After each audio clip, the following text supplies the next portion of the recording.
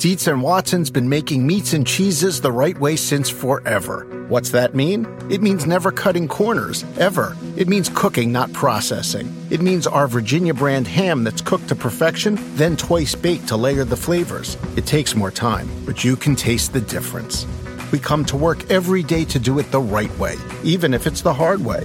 Because if it's not right for us, it's not right for you. Dietz and Watson, it's a family thing since 1939. For the ones who work hard to ensure their crew can always go the extra mile, and the ones who get in early so everyone can go home on time, there's Grainger, offering professional-grade supplies backed by product experts so you can quickly and easily find what you need. Plus, you can count on access to a committed team ready to go the extra mile for you. Call, click Grainger.com, or just stop by. Grainger, for the ones who get it done.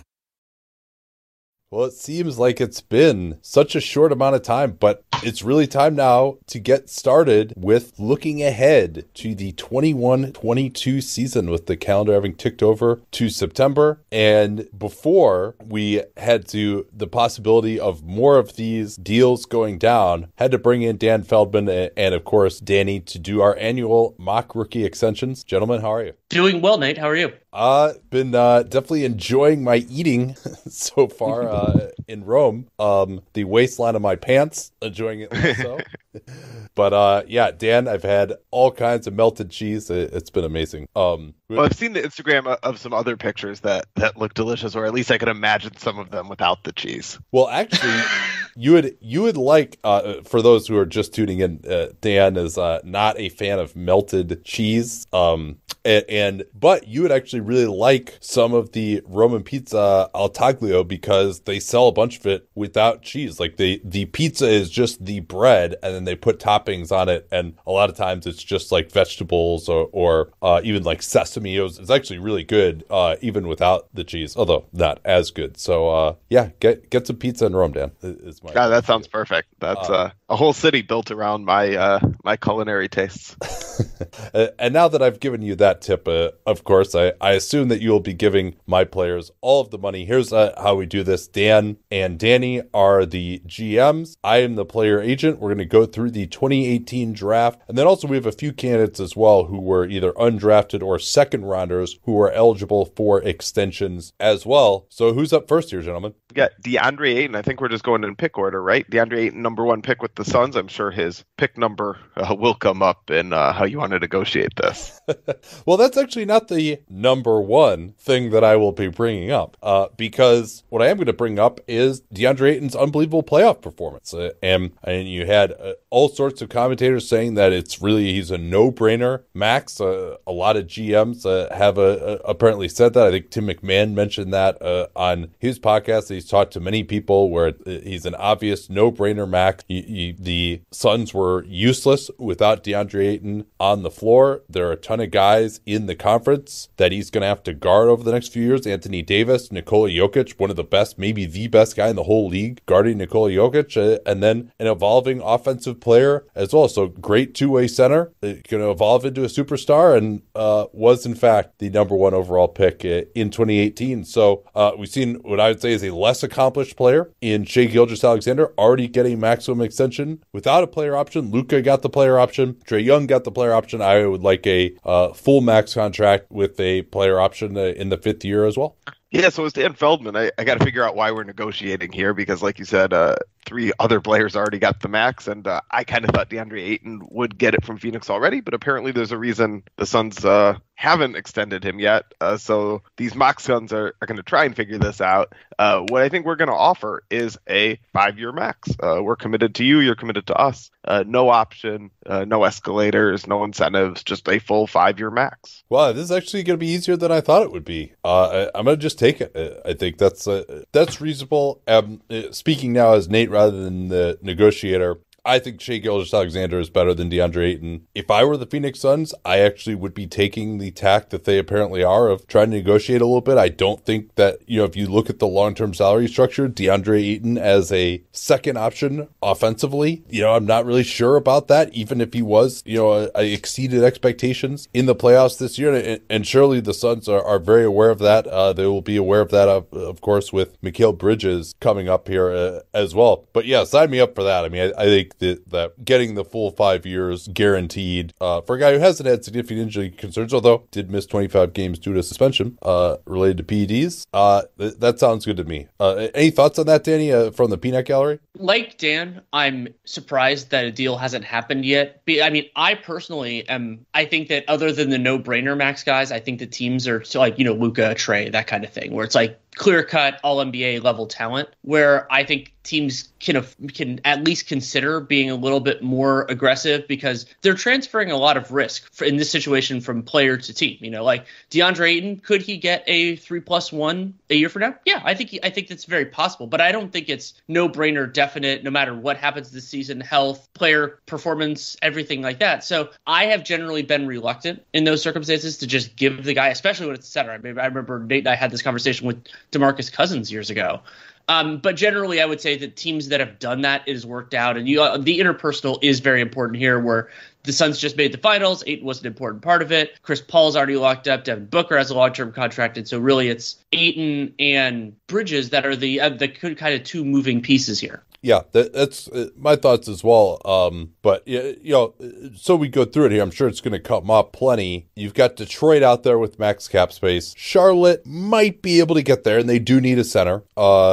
Memphis is probably going to be around in the $20 million range, potentially. They've been somewhat loath to use cap space, though, and that's not enough for DeAndre Ayton, of course. And, there really are not that many suitors. The Pels could have about $34 million in space. Orlando could have a lot.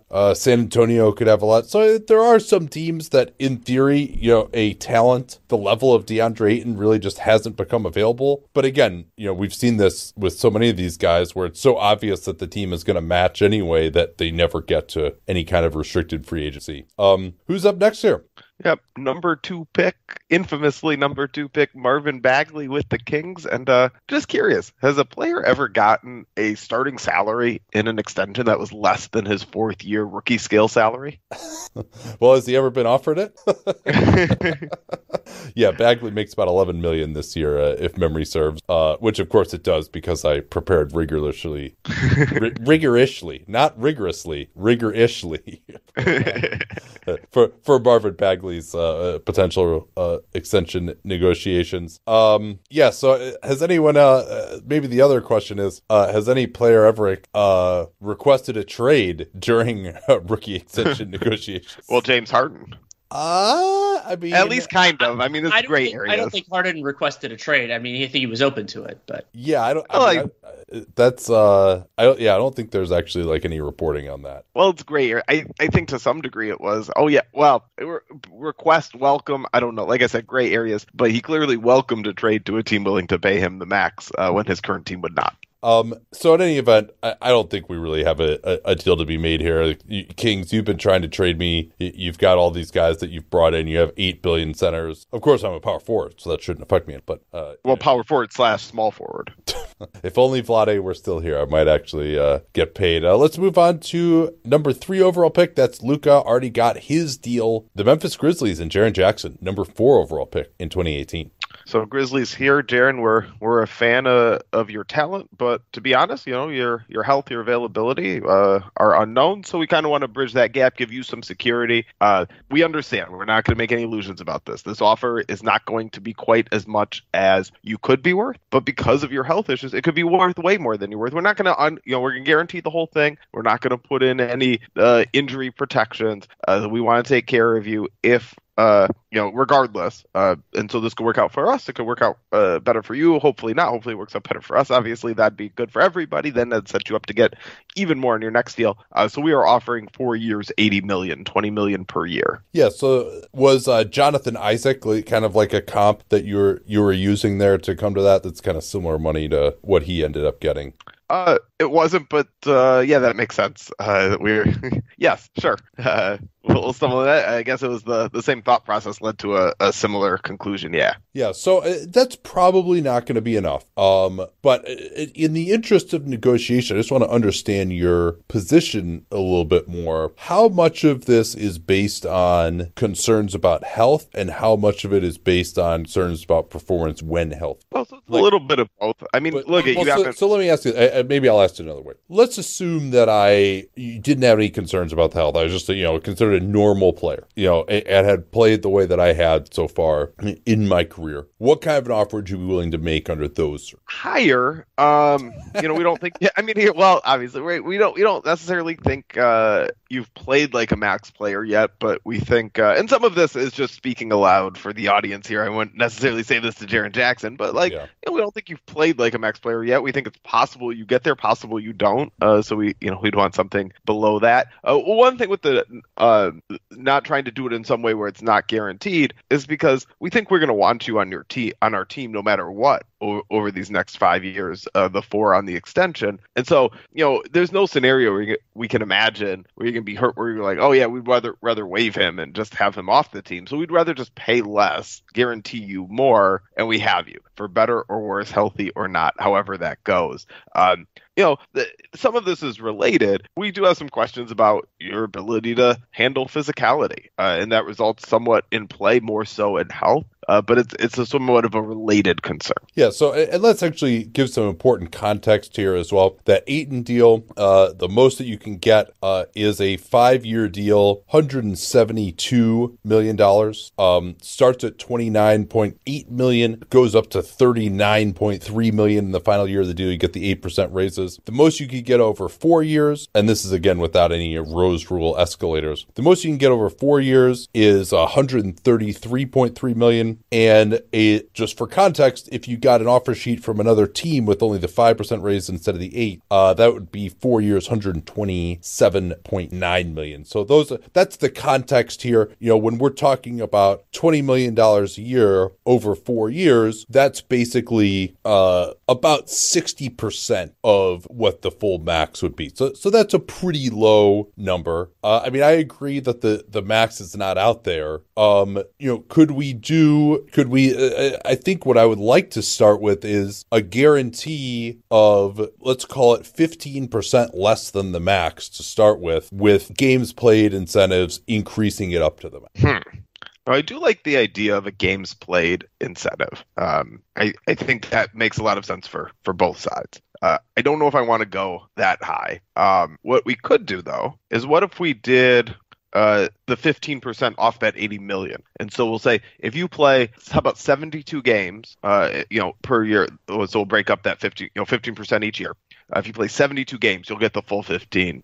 That'll be 72 or nothing. And so then you can say it's 92 million in the press. That's the upside, and you can present it that way. You can leak it. We'll leave that up to you. Well, so I think another good comp for Jaren Jackson Jr. is John Collins. What's John Collins' guarantee over 4 years? I think I would be willing to take the same guarantee that John Collins has, over the first 4 years of his new deal that he signed. For the record, that's $98 million. Thank you, Danny. I wonder why. I guess did we do this alphabetically? Is that why Feldman has all these at the beginning? We did it. No, it's East versus West. Oh, gotcha. Okay. So you'll hear. Don't worry, you'll hear a lot more from Danny soon. Okay, so what was that number again, Danny? So the first 4 years of Collins' contract, pay him $98.4 million. $98.4 million. So if we could start with that, Dan, and then that be guaranteed, and then we could bump up, a 15% increase on that unlikely bonus, based on games played, big kind of, call it like whatever the equivalent of 28 minutes a game for 50 games or maybe we could call it 60 games. So maybe it wouldn't be games played, it'd be minutes. Or maybe we'd make it like 60. We could make it progressive, whatever. We don't have to get into that. But but is that something you'd be open to? Sort of basically like John Collins money, then, but with an, because I think Jaren Jackson Jr. has more upside than John Collins just due to his shooting ability and shot blocking. Is that a structure that you'd be willing to? Yeah, the problem with the John Collins comparison is John Collins had to wait out until restricted free agency to get this. He took the risk on himself. He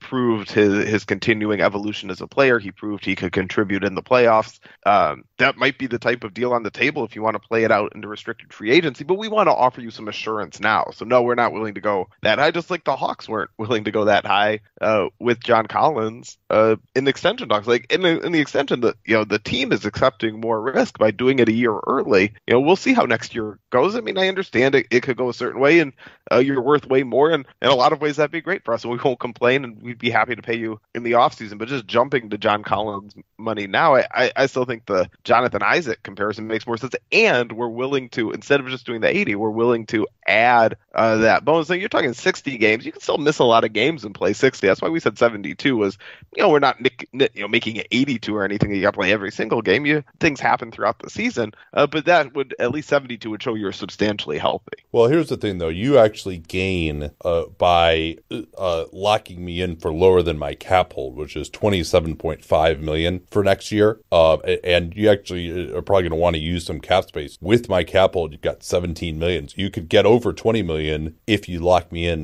with this contract with the raise. So I don't. Yeah, but we're on good terms. I'm confident that if you want to play it out, if that's your preference, we respect that, and I'm confident we could come to terms quickly next offseason. And then, if your salary in the summer is below that cap hold, then we could just sign you and lock that in that way. I'm not too worried about that. All right. Well, I'll try one more argument because I'm not willing to go any lower than this. If I play well, you agree I'm getting the max next summer, right? I mean, you're like that. That's just the reality of like that I'll have offer sheets out there for that much. Like this is. I don't agree with that. No. So would you say that I was on that sort of a track after my second year? I think so, with the shooting ability, like taking 8 threes a game. I mean, there's not that many teams with cap space is the catch. And some of them are going to be afraid we're just going to match. So like in a vacuum, were you on track to like as an unrestricted free agent get that? Yeah, probably. As a restricted free agent, I don't know. It's like not, it's higher variance, right? There might be a team that says, okay, well, we'll load up an offer sheet with every goodie because we think we can convince the Grizzlies not to match. I think that's going to be a hard thing to sell. I think it's very clear we believe in you, we're committed to you, we view you as a centerpiece. I think it's going to be hard to find the market you want. Okay, last offer, $94 million guaranteed over 4 years, plus up to, progressively up to 15% more based on games played. It was 94? Yeah, $94 million guaranteed, and that could bump up an additional 15% overall. So that's probably, basically it'll end up being, kind of like what is that, like 112 or something like that? No, less than that. It'll be like 107, 108. I could do $84 million guaranteed with the 15% at 72 games, which would get you up to 96.6. Yeah. That's the number you could make. That's the best I can do at this point. Yeah. Okay. I think we're going to have to agree to disagree on that one. Let's get to Mo Bamba with the. Well, actually, before we do that, Danny, would love to hear your thoughts on how that played out with Jaren Jackson. I think that was a reasonable way for it to go. I mean, where Jackson would believe that his play before this current season was sufficient to get a real thing, but also that the Grizzlies don't need to commit to that right now. And yeah, Nate, you were right to bring up the cap space part of this, but the numbers are high enough that it saves a couple of million if they can figure it out. But as Dan brought up and I brought up in the early stuff, shifting risk from player to team in the case of a player who just missed so much time, I think that's hard for them to stomach. They have, and with a player who doesn't have like an insane amount of salary variance, like even Dan's richer offers here, those are over $20 million a year. So yeah, is getting his full max more expensive for the Grizzlies than that? Yes. But is the benefit of just knowing where this year goes worth that for them? I would say so. Hey, Nate, I'm curious, as someone who you always talk about how you're more conservative from the player side on what they should take in extensions. I know to some degree you're trying to guess how Jaren Jackson Jr. would approach this. But what would you have recommended to him? Would you take my offer? Yeah, I think I probably would have, given the injury concerns. But we're trying to make this a realistic outcome. In fact, perhaps I think more so on this maybe than on the mock off season, because the mock off season you kind of have more of an efficient market, and it's just you take what you can get. Here it's a different calculation. I think it's more just it's more useful as an exercise to try to get to where I think the parties really would be. But yeah, I think I would have. But it is just with John Collins out there as a comp, and also Jonathan Isaac basically like knowing that he was going to miss an entire year and to still get 17 million. Like, to me, like the Jonathan Isaac situation is like kind of my floor. So ultimately, maybe I just wasn't that worried about that downside. I mean, for Jonathan Isaac to get that extension coming off of where he was, and I mean, I would say that at his best, Jaren Jackson Jr. has flashed more potential and maybe even been more effective than Jonathan Isaac. So, and also, the Grizz, what else are they doing with their money? Anyone who's seen our YouTube videos knows that I don't wear formal stuff all the time. So when it's time to dress up rather than dress down, I highly recommend Indochino. They were the official outfitter of my wedding. I got my tux from there. All my groomsmen got their sport jackets from there as well. I felt really good about having them be the outfitter of my wedding because all of my groomsmen were going to get stuff that they could continue to wear that fit them perfectly. Because when you go somewhere else, you're not going to get something that's made for you. So why not measure yourself in 10 minutes or visit a showroom rather than feeling like you're wearing somebody else's suit that they tried and failed to tailor for you. And not only does Indochino have the suits that made them famous, but now they've got everything. Blazers, pants, women's wear, outerwear, designed and made for you. Hundreds of high quality fabrics to choose from. European wools, linen, cottons, tons of colors, tons of patterns. You can customize things like the lapel, the vents, the pockets, and you'll get a piece that is personalized for you in fit and style. Level up your game with Indochino. Go to Indochino.com. Use the code CAPSPACE. Use the CAPSPACE. We talk about all the time here on the program to get 10% off any purchase of $399 or more. That's 10% off at Indochino, Indochino, Indochino.com. And don't forget that CAPSPACE code to let them know that you came from us. Right, but anyway, so yeah, thanks for those thoughts. And speaking of the Orlando Magic, Mo Bamba, I will leave it to you, Magic, especially because Danny hasn't had a chance to talk for a while. So what do you got for Mo Bamba here? So we're in an interesting situation because both you and Wendell Carter, which will be the next negotiation here, we were drafted 6 and 7 in 2018, and we hope that both of you are worthy of being our center of the future. But we're unsure in each circumstance. So with Mo, I mean, we drafted you. We think that there's potential there. You've missed a bunch of time, which is a concern. With their health challenges last year. But for me, the bigger question isn't are you going to miss time? I mean, that's relevant, but it's, are we sure that you're a starting caliber center? And I will say unequivocally, unambiguously, that if you establish over the course of this season that you are a starting caliber center, we will happily match or even negotiate a contract with you before restricted free agency at that level. But we are not going to offer that now because we're not sure of it. We're not sure you'll be on the floor. We're not sure if you're going to play at that level. So what we're thinking as a kind of like a fallback, if you are comfortable with this, and if you say, hey, I want to roll the dice and do everything, what we were thinking was 4 years, $32 million, or if you would prefer $8 million a year for a shorter term, we could do that as well. If you wanted it to be 3 years instead, we won't do any player options, but if you want it to be 3 years instead of 4, we would do that. So that would be so basically $8 million a year for 4 years or for 3 years. Yeah, so my qualifying offer, at least as of now, it could get reduced due to failure to meet the starter criteria, would be $10 million. Mm-hmm. It is tough to take less than that. Now, what is happening with Wendell Carter Jr. anyway? I guess it occurred to me at one point that you're either going to have us just like celebrity death match for one of us to get the offer, or that you would do the Markieff and Marcus Morris thing where you just offer us a pool of money and make us negotiate how to split it up.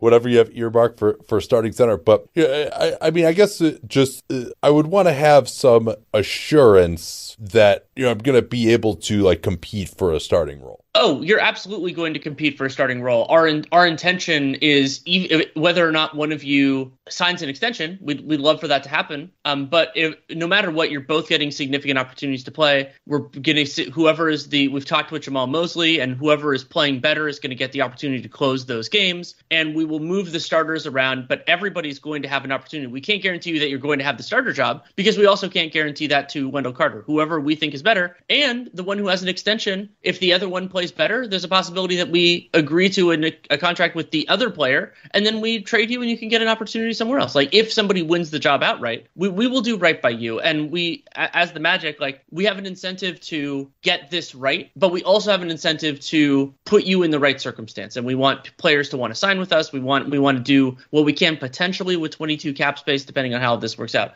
So yeah, that $8 million a year comes with the understanding that you will get a fair shot at both starting and closing games for the entire year.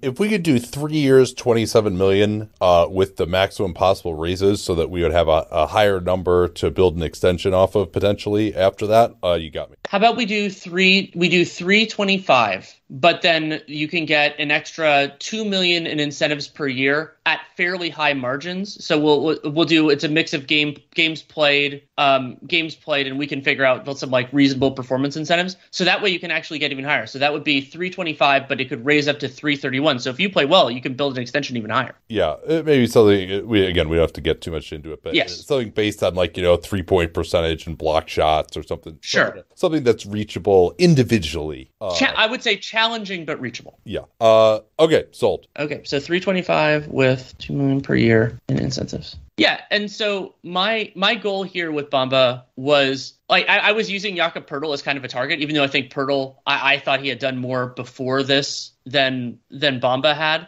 But even if he ends up being a backup center, like, Bamba's 23 right now, like, I think that if you needed to trade him, that would be okay. What do you think, Dan? I was surprised a deal that got done, and I guess I took it pretty quickly. So yeah, I was surprised he was offered that much, but also maybe surprised that Bamba would accept that. I mean, the long term, I don't know. He's had the coronavirus issues.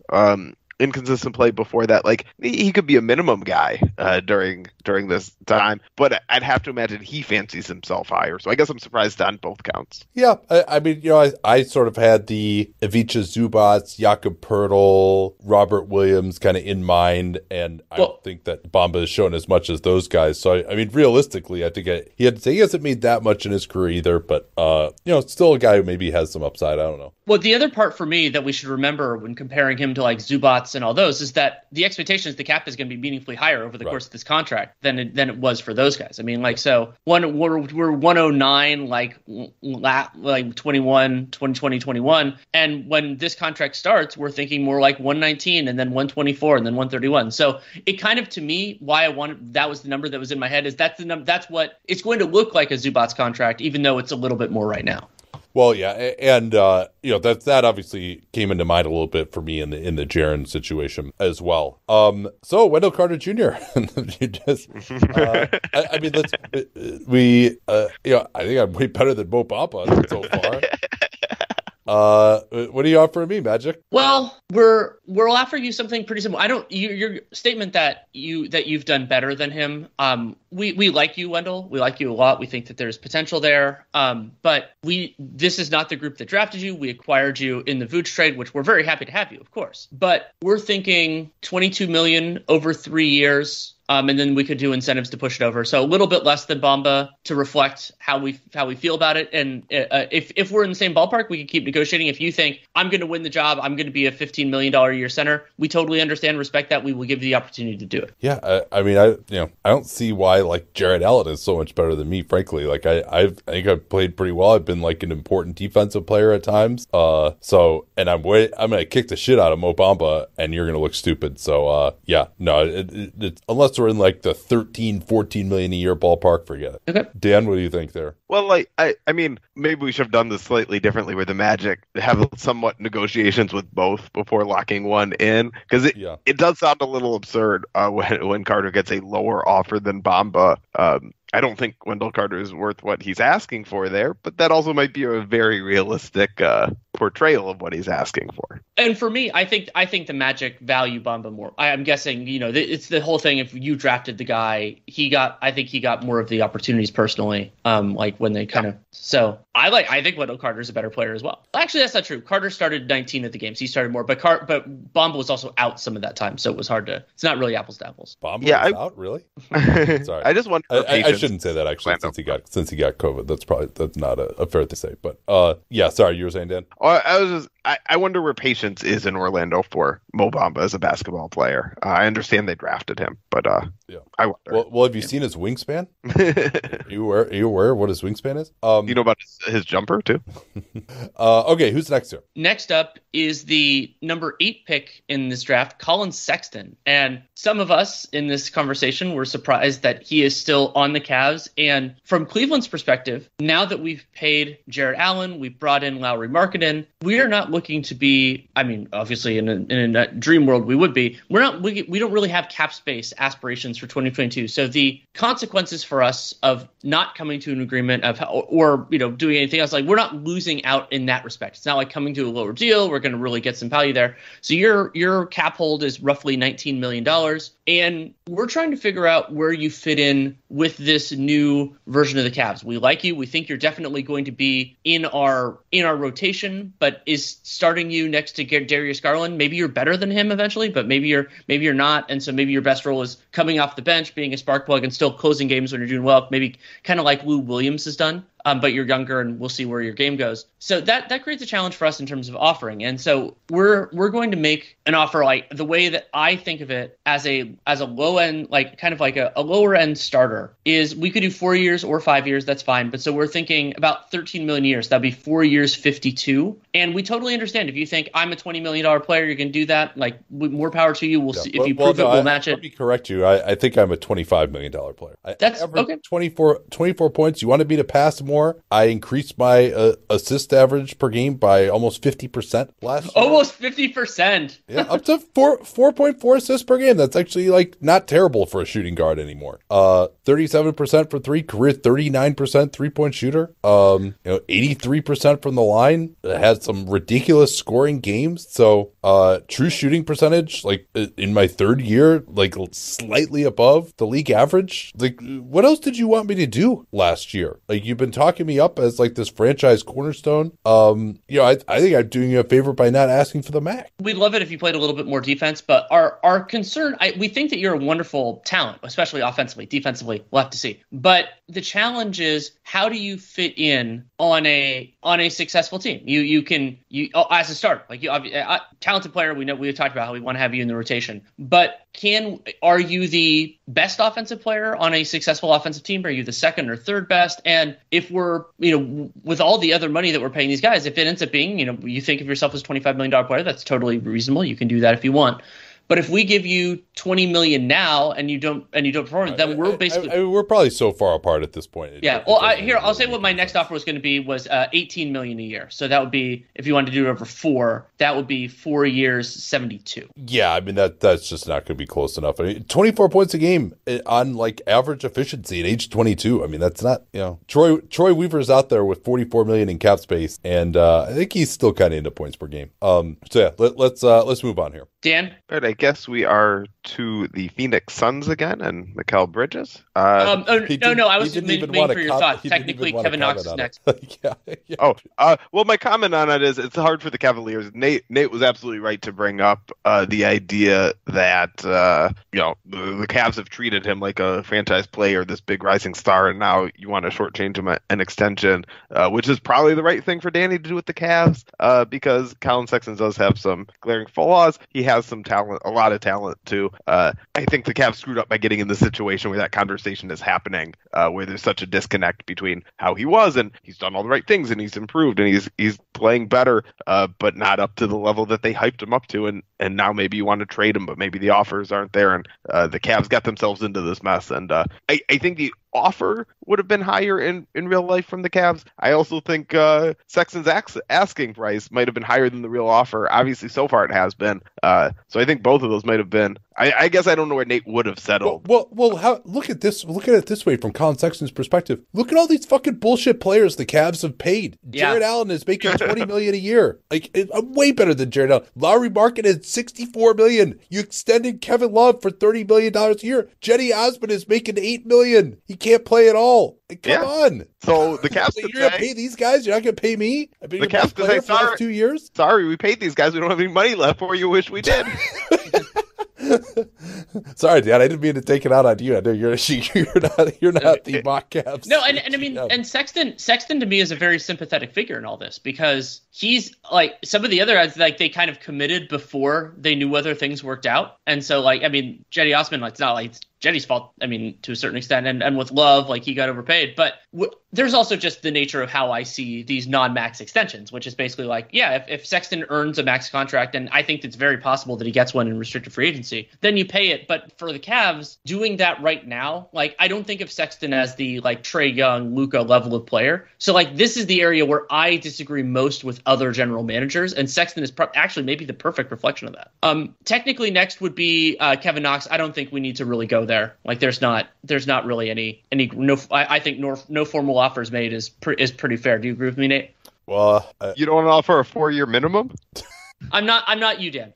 Hey, Hamidou Diallo, would it have been smart for him to take that last year? Okay, who's up next after Kevin Knox, number 9 overall pick, 2018? Now we are on to Mikal Bridges and the Phoenix Suns once again, and we're obviously a big fan of your play. We'd like to offer you $20 million a year, 4 years, $80 million. Ooh, boy, I wish I could wait until Michael Porter Jr. went, but that's not the way that we're doing this necessarily. Probably in real life, I'm guessing actually that Michael Porter Jr. will reach an extension before Mikal Bridges does, but I mean, if you want to do those back, I got Porter. We could do those the other direction. I think we'll continue, right? And that's a pretty good opening offer, Phoenix. I'm actually pretty pleased with that, and of course, trying to keep this team together is really important to you guys. It's tough for me. I will be honest here, speaking, breaking the fourth wall. It's tough to come up with a comp for this player type that's much higher than $20 million a year at this point in time. I mean, you could point out that Otto Porter, got a 4-year max from the Brooklyn Nets, but that was a different cap environment. You still had the rising cap at that point. There isn't that team out there like the Nets. Also, I think honestly that people probably learned from that contract being a mistake that you just don't offer the max to a player like that. Nick Batum was another one. I mean, that contract really turned out poorly. I would just sign $20 million a year if our Bridges earmuffs stand. But I'll say this, Phoenix, if you can get me to $22 million guaranteed plus some reachable incentives for another $2 million a year, and I could win the press conference. Actually, here, like maybe we could, between reachable and unreachable incentives, if I can win the press conferences with 4 years, $100 million, and it ends up being more like $87 million, $88 million guaranteed, we got a deal. I think we would win the press conference with $20 million. When some talk came out that Mikal Bridges could get $20 million on extension, people were like, "Whoa!" Like casual fans, a lot of them were like, "Whoa, this is wow." Who's Mikal Bridges? So I think $80 million wins you the press conference. Well, but you didn't hear what I just said, Dan. That was just for. I even pretend. Well, you know how I negotiate. I would say the same thing if I didn't hear what you just said. But what if we did 4 years, 82? Then you can say you're making more than $20 million a year. Well, give me. Oh God, I really want to do this. I'm just talking about what the incentives should be. I say it's hard to put in incentives for a player like you that aren't going to be. I mean, I guess we could do something about team incentives. Yeah, no, I think that's team-based incentives. Is second round of the playoffs, third round of the playoffs. That type of thing. Where the Suns are being a contender over the next few years. Proving that you're getting into a situation where you're a factor in the Western Conference. That's what Mikal Bridges is supposed to bring. Like traditional stats aren't going to do much for you with that. I like that idea. Something like that. I'm gonna take it to ownership. Oh wait, I'm sorry. I just heard from ownership they are not comfortable doing something like that, going into the playoffs, ending the regular season, going past the trade deadline, not knowing what the luxury tax liability will be on their contract, on your contract. I like the idea. Don't make me the bad guy. I'm sorry, but I did hear from ownership that they're not open to that. Could we make it wins through the trade deadline? My first question is, can we? Is that allowed? I don't understand why it wouldn't be, honestly. I mean, it's based on a stat. Like, you could... It would probably be win percentage as of... Yeah. We'd have to do it like a couple weeks before the trade deadline so that we could figure out whether we need to dump somebody, right? You can't just do it on trade deadline day and like, oh no, now what do we do? Well, I mean, you'd have a pretty good idea of whether they were going to hit the number unless it was like you were right on it. Like, yeah, you'd know whether it was a possibility or not. Although, it wouldn't be the first time that Robert Sarver got a little unreasonable when it came to money. Although I will give him credit for paying up for DeAndre Ayton. Of course, if only Mikal Bridges was a different kind of Wildcat than the one he is, sure, he'd be getting paid more. Is it possible to do wins in a previous season so that way we know going into the next year? Or, how far you go in the playoffs the previous year? I would be surprised. I don't think you can, but I'm not sure. Okay, how about this? Let's can we do $85 million guaranteed and then $1 million bonus each year for making the second round? So we were just starting at 80 straight. So let's leave it as the $20 million per year base salary, and we'll do let's do $500,000 for you're gonna start with an offer of $80 million and then just like not increase it at all. What kind of negotiation is that? I'm increasing. You interrupted me while I'm increasing it. Let's do $500,000 for second round, $500,000 for conference finals, $500,000 for finals, $500,000 for winning a championship. Wait, so didn't you just offer me $82 million guaranteed, and now you're going back to 80 guaranteed? Yeah, but there's this could be up to 88. We could do 82, or we could do the 80 up to 88. I thought this was more what you're looking for with the higher upside. No, actually, what I was looking for was $100 million. That's what I was looking for. Sure, of course. I mean, I thought this was a better offer than the 82 because it could be 88. Yeah, this is getting close to where I think I might actually be able to get it for more than where I don't think it would be like prohibitively expensive. This like OG Anunoby, who I am more accomplished than, no health issues, was $18 million. The cap is going up. Played well in the playoffs. All right, how about just how about 484 just straight? Fine. All right. Gee, fucking Sarver. So this was me trying to bridge the gap a little bit. I think personally I would have gone higher on that. I'm a big fan of Mikal Bridges. I think he's worth that, but I'm trying to, and part of this is just that part of that when we say is going higher, part of that is like what I think he'll be worth. But I am a believer, like the team, if you're extending him a year early, the team should be getting something there. Yeah, I'm really fascinated to see where he's going to come in. What do you make of this, Danny? I think that the lack of real comps here makes this such a challenging negotiation because Bridges is extremely talented in his own role, and I think he has some potential to do more, but he also doesn't have the opportunity in Phoenix.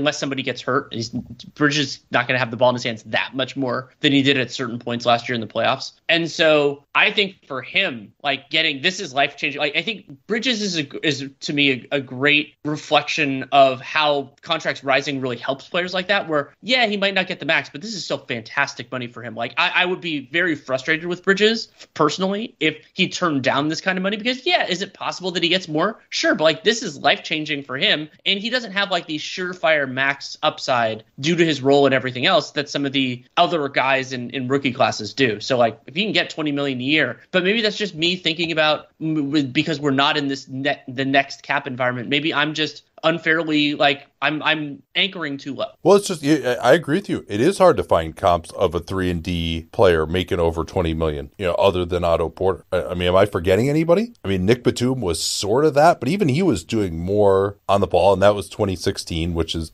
and he was right in his prime, an unrestricted free agent. So yeah, and it's Bridges, I think he can get a little bit stronger. It's tough for him too because it's like 3-and-D is an important skill set, but also somewhat of a nebulous one. And if you're on a team that disappoints a little bit, all of a sudden you're not viewed as valuable. I mean, if you look at like someone like Danny Green, who doesn't quite have Bridges' size and or like ability to do anything off the dribble, but he's never made more than $15 million in a season, and those have been on like short-term deals for a while. So it's other than Otto Porter and Batum, I don't think there's anyone else out there. I mean, he'll be kind of the third highest paid 3-and-D guy ever.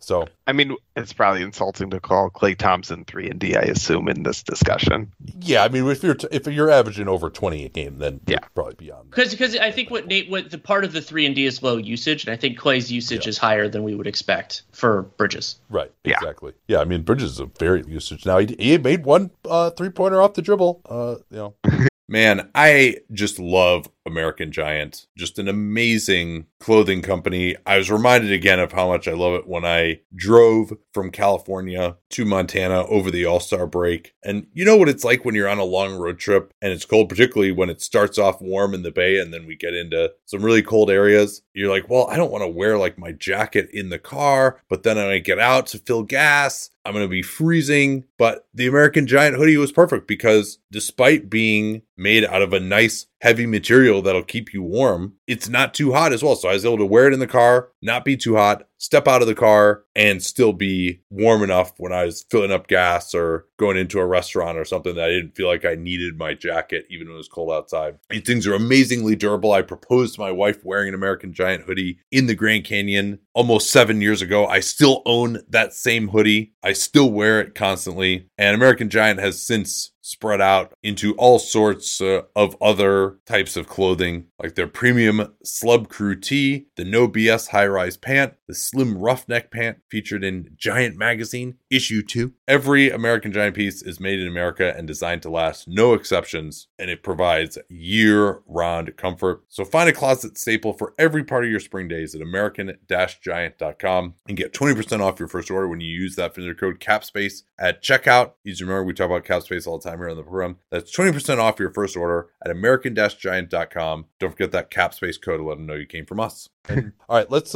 move on. The number 11 overall pick is Shea. That was Shea, so he's done already. Got the max. Who did the Clippers take at 12 again? Anyway, was that? Oh no, I'm sorry. This is Miles Bridges. This is Miles Bridges, and Hornets here. We really like you, Miles. We're still trying to figure out our front court rotation. We have Gordon Hayward and LaMelo Ball, and working with the centers and PJ Washington, everything. We really like you, and we expect that you will be a part of the Hornets long term. You made some real strides last year. A little bit. I mean, you shot 40% from 3 last year, but we're not sure. You were in the lower 30s before that. Kind of want to see if that moves on. So our thought for a starting point was $15 million a year. So that would be 4 years, $60 million. We think that's a completely fair offer. We're not going to go too much higher than that right now, but we also think that's a level of contract that you could accept. That gives you really secure money and a clear place in our rotation moving forward. So that first offer is 4 years, $60 million. Correct. I mean, a career 35% 3-point shooter and have been improving. So, and I think got way better defensively last year. Good rebounder as well for the kind of small forward, power forward hybrid. But yeah, I mean, getting much better as an individual defender, obviously, it was huge. I'll tell you what, if you can get to $17 million a year, you got me. Let's do $16 million a year and then $1 million a year in challenging but reachable incentives. How about for making the playoff? Sure. If you'd rather have a team win than an individual one, that's fine. Yeah, let's do that. That'll be it's a good reachable incentive. Yeah. So that's going to be 4 years, $64 million with $1 million per season if they make the playoffs. Yeah. So this one I was a little bit, again, he's like a little bit different maybe than a 3-and-D guy. Also can play the 4, so that maybe gives you some more versatility, but not as established as a defender as someone like his namesake Bridges in Phoenix. But bringing Kelly Oubre, I was a little worried there. PJ Washington is going to play more 4 this year as well. He's kind of part of this also. They brought in Kai Jones. Like, there are guys at this position. Gordon Hayward is going to play more, like part of why Bridges was able to establish himself was Hayward being out the last month. So I was a little bit worried about some downside risk here, maybe from the 3-point shooting as well. And not a guy who I think has a ton of upside as like a scorer or anything where he's going to absolutely blow up. So I think this is pretty decent value for Bridges. I wasn't going to hold out for that much more. What do you think, Dan? Yeah, this seems pretty fair to me. It is getting a little crowded. He has talent, some upside. I don't necessarily love this for Charlotte because I think this is locking in, and not to the best case scenario. I think this is appropriately in the middle ground of best case, worst case, but I think it's probably a little more player friendly than team friendly. I think so. Part of it for me is thinking about where, positional value is really high for forwards. The scarcity issue is very present and where things are going. it's true that there aren't that many teams that have cap space next year, but Bridges to me feels like somebody who like is going to get more than the mid-level exception because forward-sized players who can play and who can, especially if they can viably start, which I think Bridges is he's in that direction now. I don't think he's going to get $20 million a year if he hits restricted free agency, but I don't think it's off the table. And $15 million, like I think of that with where the league is going is roughly mid-level exception money. It's going to be a little richer over the first couple of years, but with raises and everything like that. So I thought about offering like $13 million a year, and I'm like, that's getting a little too cute. Like, yeah, and I don't think he would take anything less right. than $15 million, and he may have higher aspirations than that. But it's I'm really interested to see kind of what the new environment is because nobody signed a restricted free agent offer sheets here, right? I mean, like it kind of got worked out. Like Lonzo moved, but that's the only one really, right? Well, Markkanen moved. Yeah, Markkanen. That's through sign and trade. Yeah, and Devontae through sign and trade. Right. Yeah. Those were kind of the three. But yeah, I mean, it seemed like most of these guys who had any kind of a track record ended up getting paid. I don't know. He might have higher expectations. I was just the way that he improved again on 3-and-D last year, I was like, I really don't want that to regress. The Hornets are exciting. If the Hornets disappoint next year, that could kind of change things as well. Like there's this feeling that like everything is on the up and up in Charlotte right now, and they're really going to improve, and there's this huge upward trajectory, and that might not be the case next year. So I'll tell you, take advantage of that. For me, part of it was also the idea of for Charlotte of, well, what if he just straight up leaves? And like I don't think, like basically if almost everybody walked for them, they would be at roughly like 15 to 20 million. I don't think they can do better than Bridges for 15 to 20 million next year. So it's kind of at the point where if you lock it up, and if he outperforms that, then you could theoretically trade him if you wanted somebody else. Like it's a weird negotiation, but I think that we ended up in a workable place.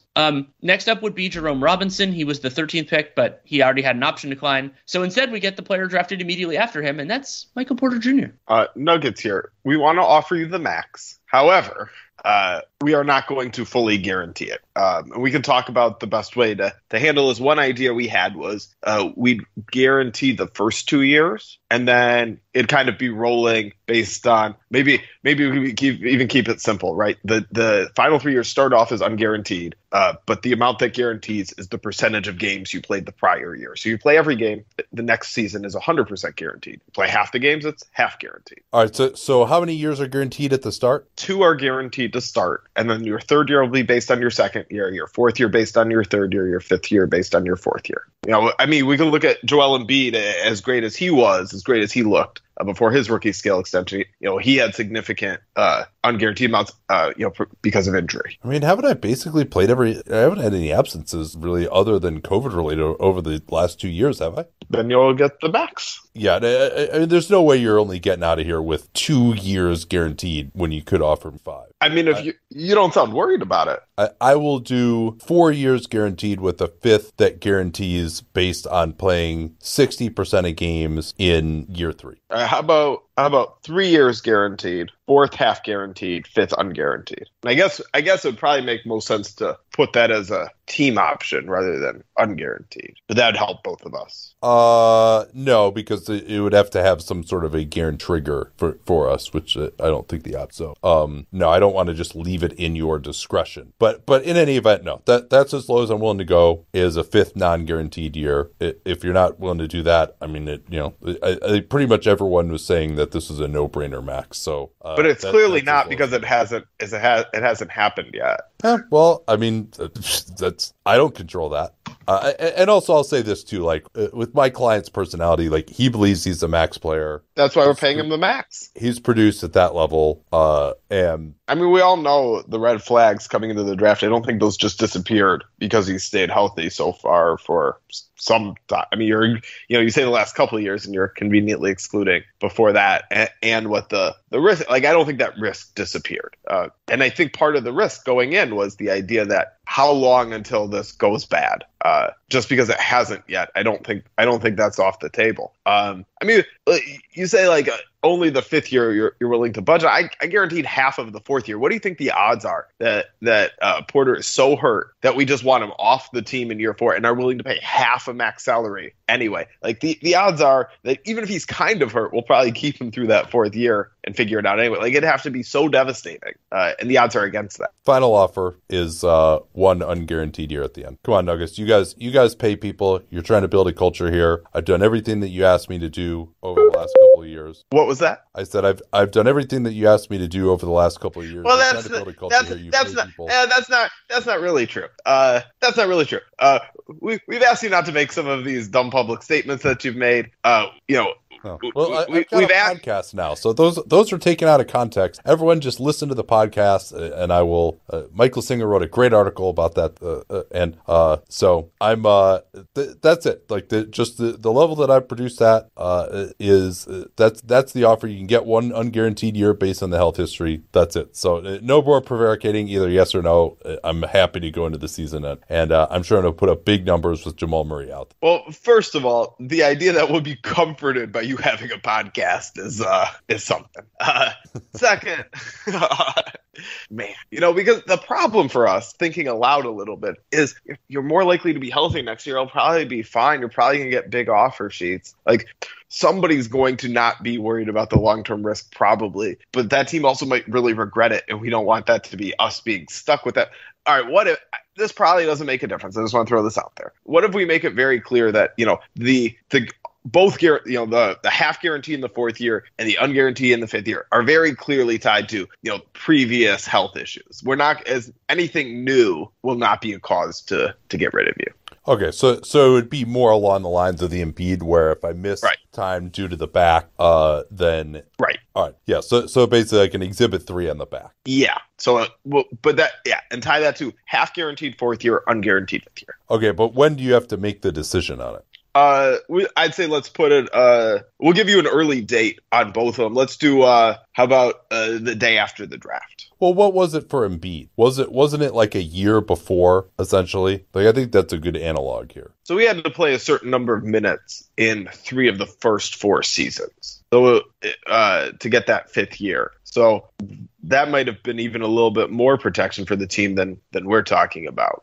Well, there was also like the exhibit 3 aspect of it, though, right? Like, how did that work? I mean, Zach Lowe described it as perhaps the most complex in NBA history. So if you could summarize it in a sentence or two, that would be great, Dan.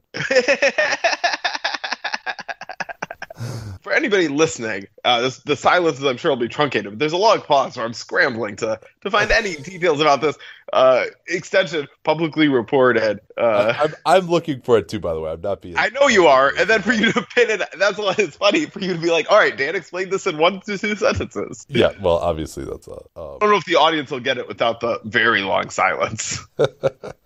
All right. Well, let's say, how about this? Let's make it that if I'm not waived, I have to be waived 6 months before, or we'll call it by like February 1st before year 4. Well, the catch is like year 5. Waiving you while you still have that guaranteed money. What about this? How about we just make it one day after our season ends each year? So because it's so weird figuring this out during a season while you still have that guaranteed money. Like, are we going to eat your year 3 money in the middle of that year? That stinks. Like, how about just the day after the season ends for both year 4 and year 5? Like, leading in. That's fine. That's fine. And the guarantee, as long as I don't miss games for so the contract is fully protected unless except for injury due to the back. Yep. All right, got it. The second most complex extension in NBA history is complete. Slightly less complex than my initial offer. Man, it is crazy to think that I've been working with Helix Sleep since 2015. And I think that's because my story with them seems to really resonate with listeners. If you've never heard it before, that was kind of the beginning of the direct-to-consumer boom. And there was another very prominent mattress company at that time that was trying to convince you that mattresses were one size fits all. They found the one formula, the one mattress that was going to work for everyone. My then girlfriend, now wife, and I ordered that mattress. We ended up having to return it because, hey, guess what? Not everyone is the same. And then she did some more research and found Helix Sleep. We took their sleep quiz and we found a mattress that actually worked for us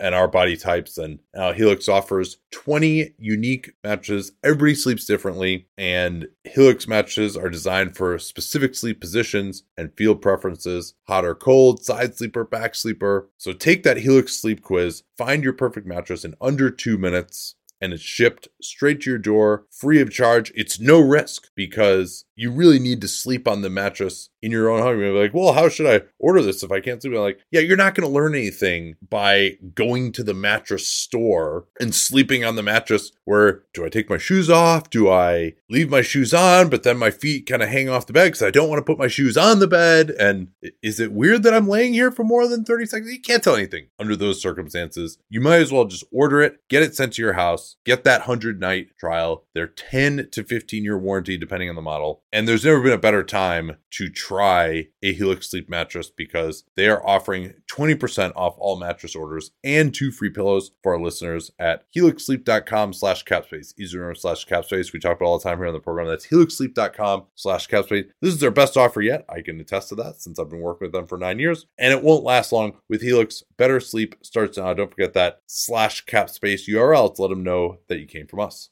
Okay, who's up next here? We can probably move things along a little bit quicker here. That one was always going to be difficult. We definitely can with Troy Brown Jr. Like, as the Bulls, we like Troy Brown Jr., but there really aren't extensions done in this realm where it's like clearly they're not giving him anything close to $10 million. So I think we can move on without a formal offer. Does that seem reasonable? Yes, it does.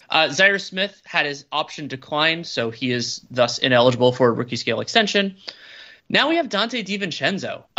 As the Bucks, this is a challenging negotiation that we have made even more nuanced with the addition of Grayson Allen, who will come up later in this podcast. And DiVincenzo, with him, 2-guard size, an important part of the Bucks team last year, even though they did win the championship with him hurt. And I don't know if we've heard anything more specific on how this tendon issue is going to affect him moving forward. But it's, from Milwaukee's perspective, obviously the cap hold parts of this, DiVincenzo's $14 million, that doesn't matter to us really at all because we're well over the cap and all that. So it's just about minimizing our long-term expenditures. And if we can mitigate some risk, that'd be great too, but we don't have to. So what we were thinking is, especially with the injury right now, and we don't know how it's going to go, we're thinking $13 million a year for 4 years. Yeah, if you can get to 15, you got a deal.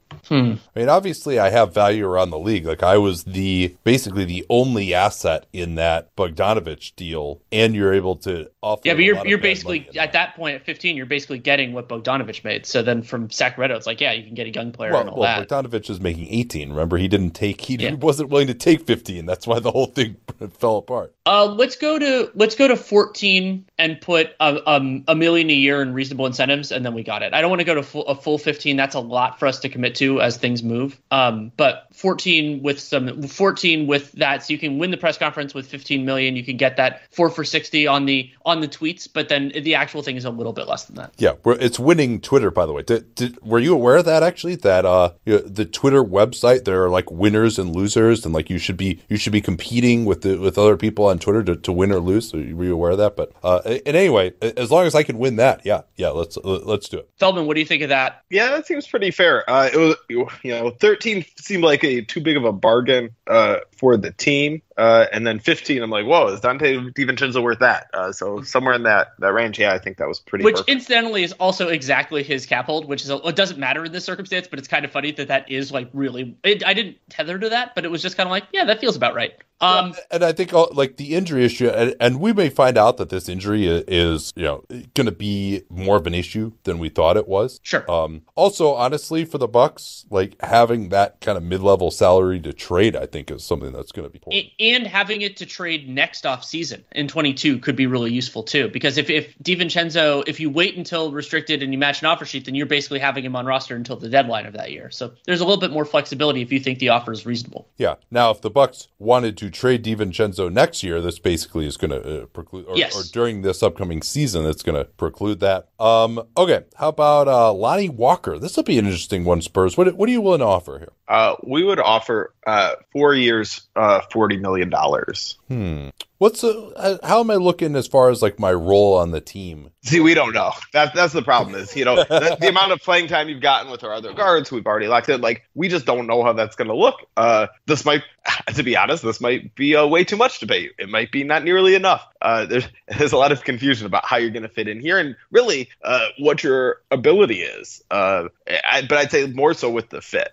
It seems like, injuries factored, but maybe we should have prioritized getting our young guys on the court together more. Well, I think that, kind of given the uncertainty, I would like to get paid something. I would say that like Dante Exum is a good analog for Lonnie Walker, and he basically got like 3 years, $30 million. So what I would like to do is, locking in for 4 years at $10 million a year, that's a little concerning to me. I might be willing to take a little lower annual salary on a 2+1 if we could do that. Could we do like 3 years, $27 million on a 2+1? Yeah, I think part of what we're paying for here is a young player with clearly talent, locking him in. That's the appeal to us. So that type of deal doesn't really appeal. Plus, we like players who are, committed to San Antonio, want to be part of our culture, be here long term. That type of structure doesn't really appeal to us. How about 3 years, $33 million? Yeah, so I think it's going the wrong direction there. That's more money per year and fewer years. Well, but it's also your if things go poorly, you're protected then as well. My other concern, though, is not having a high enough number to build an extension off of. Like, an extension is so important. That's fair. Yeah, I can't do the 4 years. Like, I got to have something where, like, I'm trying to find the sweet spot of getting some life-changing money, but also still having some upside at a time greater than when I'm like 26 or 27. Yeah, so that's what we think we're paying for with this. Like, you haven't been a $10 million a year player yet. But part of what we're paying for is like, we want you for that 4 year duration. What if we did about 4 years, $44 million, give you another $1 million a year for locking you in? What's the most you can offer me over 3 years? We would do $24 million over 3. You're a young player. That fourth year appeals to us. So you could have 324 or 444. I guess I got to just take it, the $44 million. I'm a little worried about how this year is going to play out. I'm still probably not going to start. No, probably not. There's Bryn Forbes is back. There's Devin Vassell as well. Josh Primo is coming up behind me. I think I got to just take that guaranteed money. Good negotiating there, Dan. I think Lonnie Walker might get more, but I also don't think he's worth extending for more. So I was trying to balance that a little bit. What I find a little bit amusing about this one is I could imagine this being an extension that eventually gets an agent fired, even though I think the agent is doing a good job. Because if he becomes like an $18 million a year player and on that third, fourth year, he's like just building resentment. There are other players on the team that are worse than him that are making a bunch more. But you have to think about it at the time the deal's made. And Lonnie Walker hasn't made that much in his career. And this is a lot. And also, here's the other part, I think, why Dan put this at a really good number. Both you guys were around here is what kind of year would Lonnie Walker have to get like a 15 to 18 million a year offer? I think it's possible, but I also I can't really visualize how it happens practically in San Antonio. You could draw a foul. A foul. Okay, let's move on here. We could try and speed this up a little bit as we get kind of towards the end of the first round, but this one will be really interesting. That's Kevin Huerter with the Atlanta Hawks. Yeah, and you fit in very well for our team as we made the Eastern Conference Finals last year. But the challenge is we have a really loaded rotation, and you can be a part of it. But also, we have Cam Reddish, we have DeAndre Hunter, we have more established veterans like Bogdan Bogdanovic. So we are willing to roll the dice on restricted free agency and see how the year goes. If you want 18 million or more, we're not getting there. We are not doing that for you right now. We will pay it for you maybe if you get there. But so our offer is going to be 13 million a year for 4 years because we're not sure you're going to be a starter for us. So that's 452. If we were willing to do a 3-year deal, could I get more money per year? You could get 1 million more per year. So that would be 3 for 42. Look at what Gary Trent just got. Yeah, I'm better than him. Well, you do certain things better than him, but it's harder to build a defensive ecosystem, and he can defend multiple positions where we think you're pretty much a straight shooting guard. And you're playing next to Trey. I sure looked like a pretty good player in the playoffs when I was winning playoff games for you on the road against the number 1 seed, right? Yeah, especially when the ball wasn't in your hands on a trap. It was a little bit better in those circumstances. Yeah. Well, I'm not being paid to bring the ball up the court. So you agree with me that like the market for a starting shooting guard is $18 million, right? Yes, and if you earn that this year, we will give it to you in a contract or an offer sheet. We're not paying it to you now. We're just not. All right. If you could do 3 years, $51 million, I would do that. No, we offered you 4 years, 52. We thought that was a completely fair offer. So that's basically putting all of it there. I think we're too far apart. Okay. Yeah. I mean, it's hard for me to, when Gary Trent got a 2+1, to go back to my client and say that you should take less than this and take substantially less than that. Like, I understand it's an extension. There's got to be a little bit of a reduction there. But yeah, I mean, it's got to be in the, I mean, if we can't even like begin to talk until we're in like 6. Okay. Who's next? Josh Okogie, number 20 pick by the Timberwolves. Minnesota were willing to offer you as a poor man's Justice Winslow, 3 years, $15 million with a team option. And this is all contingent on we're not trading for Ben Simmons. We won't be willing to finalize this until that situation is settled. Yeah, I think it's just, these are the kinds of deals that just don't get done. Even though if I were Okogie's agent, I would consider it. I appreciate the offer being made. But this is like the deal that gets made in restricted free agency when it's obvious he doesn't have any other offer. Fair enough. Then we could go to Grayson Allen, who the Bucks just acquired. He has a cap hold of $12 million. We were thinking of offering you 3 years, $21 million. That's solid backup. You know, like that's a lot of money for a player in this range. But we think we can fit you in the rotation. But we're not going to go much more than that until we see what you do this year. 3 years, $24 million? 21. No, that's my counter. Oh, your counter. So it's $8 million a year. Grayson he's 25 now, so he'll turn 27 actually right around the time that contract starts. I know what Taylor Jenkins would do. Call timeout, down 15 in the last or up 15. Let's do 3 for 22.5, split down the middle. Okay, sold. I had no idea what the hell to do with this negotiation, especially even with or without, because I think Grayson Allen's a rotation guy. Like I don't think like that there's the fall off there. And I mean $8 million. I think we're going to see that $8 million for a player like this is going to look really good, but also it's a lot of money for the Bucks. Well, to me, I wouldn't do it as them just due to my tax concerns. Already having gotten DiVincenzo, who like trading for Allen was like kind of insurance for that. But also just because you're the Bucks, you might be able to do better than that for the minimum, honestly, or reasonably well. You know, get someone who can play that role. I don't know if Allen can like be on the floor in the playoffs. I don't know if I would have made that offer, honestly, but that's kind of why I jumped on it. Like on another team, actually, you know, maybe he'll just be tradable at that number. Or maybe that's kind of more of the thought. But that was a big part of my thought. Yeah, was that like, okay, if Grayson Allen plays like a $12 million player this year, then you can do that. There are a bunch of teams with modest trade exceptions. There are going to be a few teams with cap space that instead of having to negotiate with a free agent, you could just get Grayson. Yeah, I mean, that move, honestly, by the Bucks felt like they're just getting him for this year. That's kind of what I think that's yeah. So I don't know. I mean, I could be totally wrong about that. We'll see. All right, who's next here?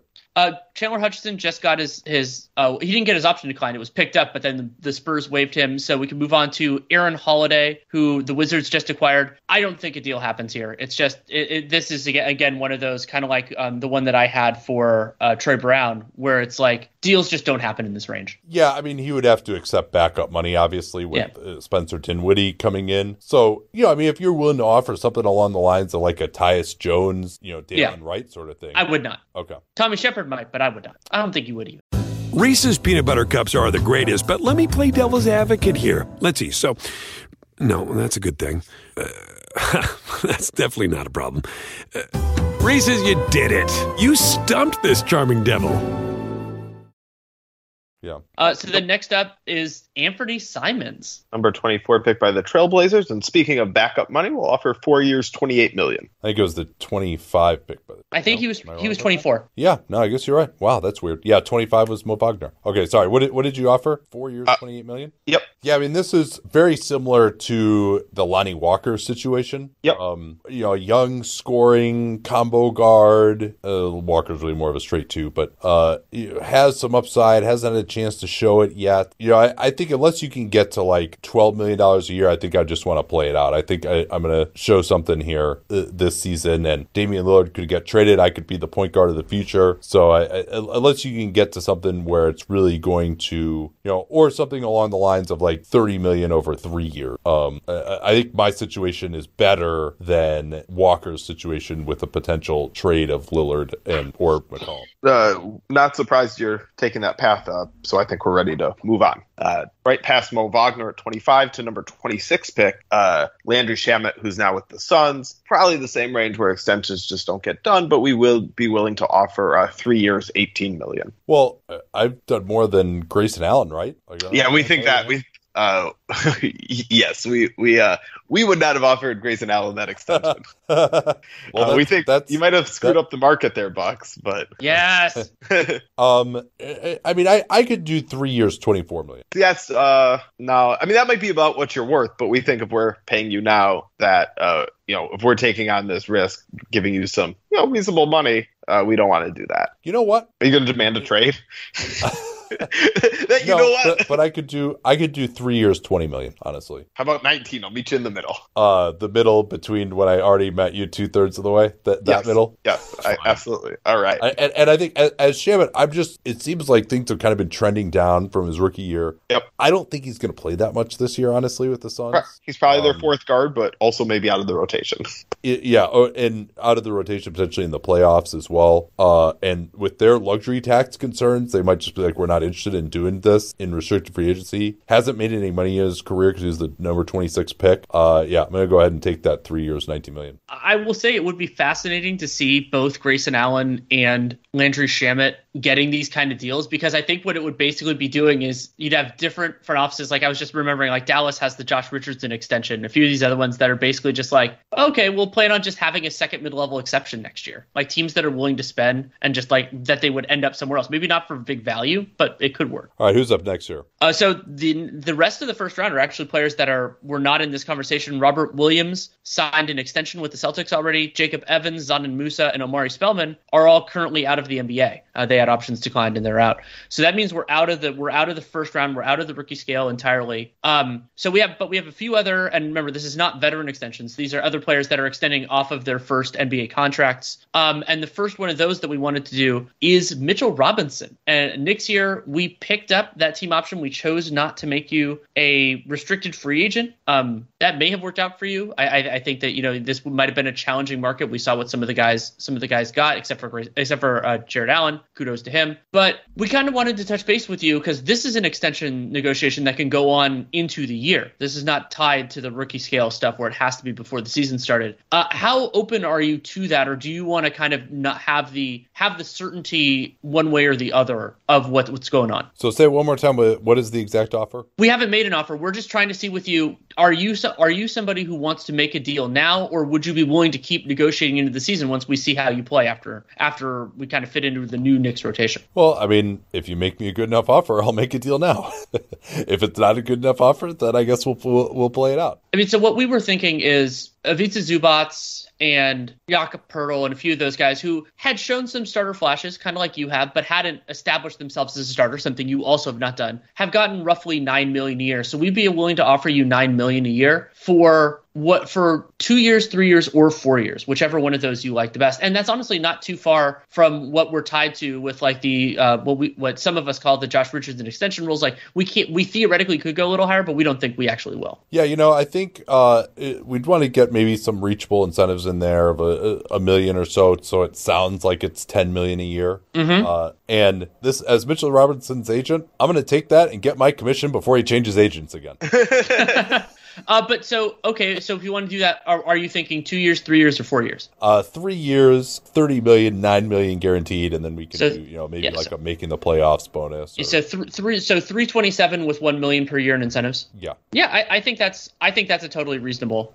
Especially given the health issues, I think that's actually, I would take that as Robinson as well. I think it's hard to, and there's also Nerlens Noel. They're like, I'm only going to play so many minutes a game. And I mean, Taj is still there too. But for the Knicks, like part of why I went a little bit aggressively here is that we talked a lot earlier in this podcast about shifting risk from player to team. When the player is going to be an unrestricted free agent, there's just a much higher chance that you just get nothing for it, especially in some ways in Mitchell Robinson's case, because he might get a better opportunity somewhere else. Yeah. Well, and that's a common theme here with Jalen Brunson as well, who will also be an unrestricted free agent this coming season. Yeah, Mavericks here, I guess we're glad to be having this conversation after the playoffs and not before it.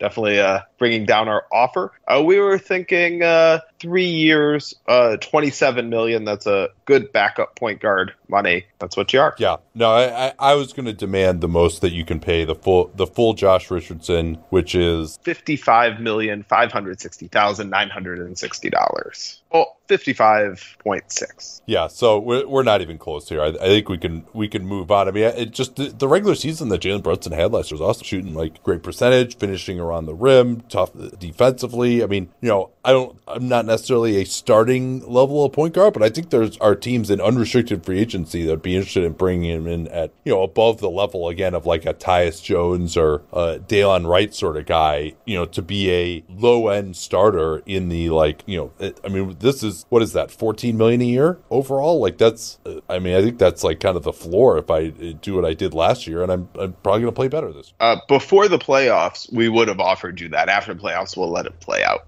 Yeah, but we could take it into the season too, I guess, on this one. Well, and the next one is unusual because Lou Dort is extension eligible, but he's not a pending free agent, or not as of right now. The Thunder have a team option for 22-23, so that means that absent a decision on that team option, they have to negotiate with Dort. However, theoretically, they could even open the door to decline the team option and build an extension that kicks in sooner. I believe that doesn't hit the year limit. I could be wrong on that. I don't know if any of you guys have that locked in. Right, no, he'd be. Say that again. Yeah. He can't. They could decline the team option and extend at a higher number starting next year, as opposed to waiting until 23-24. Yes, because this would be it's still a 3-year. It's still a 3-year contract. He signed right at the end of the 1920 season, so this is the third year coming up. So they could decline the team option. I hope I'm negotiating with the same agent who signed that first contract, because wow, what a team friendly deal. Maybe we can do something like that again. But I'm guessing Mock Lou Dort might have fired his mock agent for doing that. Well, yeah. I mean, I was going to say, because, we have a lot of leverage here, speaking a lot, 3 years, $24 million to build on to what we got. Well, I'll tell you what, Thunder, you guys have a shitload of cap space this year. Although I guess you can only renegotiate and extend a 4-year deal, and you can only do it after third year contract. So that might be a little bit early. Oh, you're going to say maybe we wait till next offseason, renegotiate that last one, and give you high money, and then decline from there on an extension? Yeah, I was thinking that, but I was hoping we could do that for this year, but we can't yet. So if you're open to that, that'd make a lot of sense for us, and we could see how things unfold, and we could wait till next offseason. That made more sense for both of us. Robert Covington too. Yeah. And then especially with how little you've gotten paid, to get all that money sooner, I'm sure that'd be nice. Yeah, I mean, it's got to be really like, unless we're talking, pretty close to the max extension, I don't think I'd be interested, honestly. I've had some big scoring games, one of the best defenders in my position, 3 balls improved. I mean, that's, I think I want to put it on you to make that decision next offseason. So unless you're willing to go, with something that's like $15 million a year, I guess 14 is the most you can do. Unless you're willing to do that, then I don't think we have a discussion. Yeah, I think it makes more sense for both of us to wait till next offseason. Okay. Nick Claxton, the Nets, right? And Nick Claxton, he signed a 3-year contract with the Nets, so he will be restricted next season, absent an extension agreement. And as the Nets, we have, as you know, significant tax burden, even though we did offload DeAndre Jordan recently. And we don't think you've established yet at the level of that $8-9 million per season. Like we haven't gotten there yet. So if you're willing to take something in the $5 million range, you could do it. But I totally understand if you want to play out the market. We're not going to go higher than like $5 million a year. Oof. Yeah, no, it would have to be again in kind of that young, promising center type of range. I don't know if you guys still remember this, but Mo Bamba got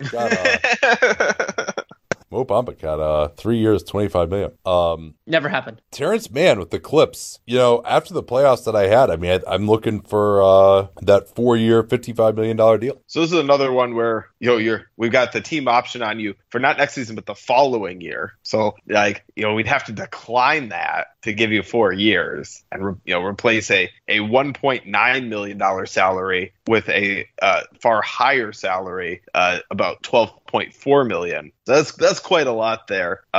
We would be willing to decline that team option, but in exchange, we were thinking 4 years, $40 million. Yeah, well, I think we would need to go in the 3-year range. Again, I mean, this is kind of another one of that Anthony Simons and Lonnie Walker, although I'd consider Terrence Mann to be more accomplished than either of those guys at this point. That's what off the record. So if you could do, 3 years, $33 million, we would do that. We would do that built on your team, like after the 2 years without declining your team option. No. But obviously that's not what you're looking for. I mean, we value locking you in. It's similar to the Lonnie Walker, Simon situation where we value this, having you under team control. As the Clippers, we are willing to pay for team control. So what if we decline this? How about 444, give you an extra $1 million per year? And again, you could be locked in for the minimum the next 2 years. We're only making it so you're locked into the minimum for one. There's a substantial boost there. It's not just, hey, this is what you're going to get instead of being a free agent. This is what you're going to get for the first year instead of having a minimum salary. Yeah, I think I got to take that. I mean, that's having not made any money in my career. I think 4 for 44 with the team option decline, and especially being an older guy as well. I think that's a pretty generous deal. That seems like an offer I would have made, Dan. So it's a weird one where, on one hand, I think Mann might take that 4 for 40 because he hasn't made the money because of his age, all that. On the other hand, I also think like the way the Clippers build, I don't know if they would have said no to doing the full 56 million possible. What I'm wondering about with Mann, just kind of thinking out loud is, yes, there are a couple teams with cap space, but is there a team that would give him their full non-taxpayer mid-level on an offer sheet? Like I like Terrence Mann. I just wonder what that team would be. Yeah. I mean, and also like the shooting magic in the Jazz series kind of had regressed by the Suns series. I mean, he is a player who seems like he might have more value to the Clippers than to a lot of other. Right. I mean, you say tax concerns too. High tax, yes. I don't know how concerned the Clippers are by it. Okay. I think they're aware of it. Oh, sorry. Go ahead, Danny. Oh, no, that's fine. So next one would be Shake Milton. Milton is in a similar situation to Terrence Mann, where they can decline an option for 22, 23 and make him a restricted free agent, or they can pick it up. Mitchell Robinson's in the same boat, just a year earlier than Shake. And again, I don't think there's ground for a deal here. Like he could end up being a $10 million player. We'll see where the bench rotation goes for the Sixers, especially if Simmons gets dealt. But I just don't think we can come to something right now. Okay. And Naz Reid with the Wolves is going to close things out for us. There were a few others that might be in this conversation, but seemed low level enough that it probably wasn't worth getting into. But Naz Reid, it's really been talked up by Gerson Rosas. Totally makes up for blowing the number 6 overall pick, Jarrett Culver. This is another one with a team option in 22-23. And so I think we're going to offer, in conjunction with declining that minimum salary team option, of 4 years, $20 million. Yeah, you just never see a 4-year deal at that kind of money, whether that's because players just aren't interested in locking in low money for that long, or because teams are like, hey, if this guy isn't that good, why are we going 4 years on him? I actually kind of suspect it's a little both of those. Yep. Well, so let's change the paradigm. This can be historic. Yeah. I thought you were going to say let's change the paradigm and make a realistic offer. How about 3 years, 15? We'll do that. Got to get a little opportunity to get back out there and maybe seize a starting center role at some point, but also need to get paid a little bit. I mean, 4 years is just too long. And I mean, we would obviously do 315 in conjunction with the team option being exercised, but that's even worse than our first offer. So I know that's not what you mean. Okay, well, we would do that. I'll just say this. We might play more hardball if we weren't so deep into this podcast. But that is an offer. That is an offer we would do. You made it. We'll take it. Yeah, that's like a semi-reasonable one. Although, again, probably one that gets done in restricted free agency rather than at this point in time. Just my curiosity. If I had just said 420, that's it. Would you have taken that? I don't think I would have, actually. Okay. No. Yeah, I'm comfortable with 315 for sure. Yeah. All right. Well, well, this was fun. Any kind of macro observations here at the hour and 40 minute of recording time, Mark? Before we sign off? These ones with 2 years left and the next year team option, they're weird and interesting, and they could go just so many different directions. Yeah, go ahead. Sorry, Danny. The other thing I want to mention is part of what makes this year so fun is these teams that have multiple negotiations, including some that overlap. Like, I mean, I had DiVincenzo and Grayson Allen, and then if you want to say, like, I mean, I don't think of them as overlapping, but Ayton and Bridges, and so like some of these teams they can make some real shifts, the Magic in where their franchise is going, and so I think we'll get more information there, and then there are some teams that just don't really have anything to do. And I mean, we'll see whether there's optimism or pessimism in terms of where the money around the league is going. Now, I think there should be some pessimism, some risk mitigation, because so few teams have cap space next year. And so I've always said that restricted free agency is about falling in love. And I think there aren't as many guys that fit that description. So, the other one I wanted to mention, because we didn't get to it, the negotiation lasted really long, is if the Michael Porter Jr. thing spreads out, whether it becomes the new one where it's 3+1 versus the max qualifying offer. Like, is he the next guy to theoretically get the max qualifying offer to take the 3+1 off the board after this season? Yeah. The Porter Jr. and Ayton are the two, and then Bridges. That's probably, Bridges as far as like the market for the 3 and D, and then Porter Jr. and Ayton as far as guys who think that they are no-brainer max guys. The media has been talking about them as no-brainer max guys, and for various reasons, I would say Porter Jr. maybe more falls into that than Ayton, but he's got the health stuff and some of the weirdness stuff. So yeah, that's all going to be really interesting. Some of these lower level shooting guards, the DiVincenzo, Walker, Herter, those are going to be interesting. I think all of those guys' teams will be interested in extending them. And then Dan, as you were saying, I think unless you're Nikola Jokic, like who has anyone? I don't think anyone other than Jokic has ever had a team option declined to be given an extension. Am I missing anyone? I don't think that anyone ever has. Yeah, I mean, there have been options declined to give guys raises, but not a year ahead of time. I'm talking about sort of in this like second round rookie undrafted guy on a first contract, getting that 4th year team option declined, making him a restricted free agent, and then and even that one was not an extension. Right. Part of that was that you couldn't even do an extension that was large enough for Jokic. So, but I think even in restricted free agents, that Jokic might be the only guy who's had that team option declined to get more. So, I mean, I think you really got to have a lot of stature. So, actually, after looking it up, Chandler Parsons, the other guy that we're forgetting that had that team option declined, and then he actually ended up changing team, as it turned out, in 2014. So, my guess would be that in real life, none of these guys are going to get done, and maybe if they were going to get done, it would have to be on a much bigger discount than these guys ended up getting. So, all right, well, thanks for doing this, guys. I appreciate you taking some time out to get this all done, and thanks so much, everyone, for being a subscriber as well. We'll be back soon. Talk to you all then. At Bet365, we don't do ordinary. We believe that every sport should be epic. Every basket, every game, every point, every play. From the moments that are legendary to the ones that fly under the radar. Whether it's a 3-pointer at the buzzer to tie the game or a player that goes 2 for 2 at the foul line. Whatever the sport, whatever the moment. It's never ordinary at Bet365. 21 plus only. Must be present in Virginia. If you or someone you know has a gambling problem and wants help, call 1-800-GAMBLER. Terms and conditions apply.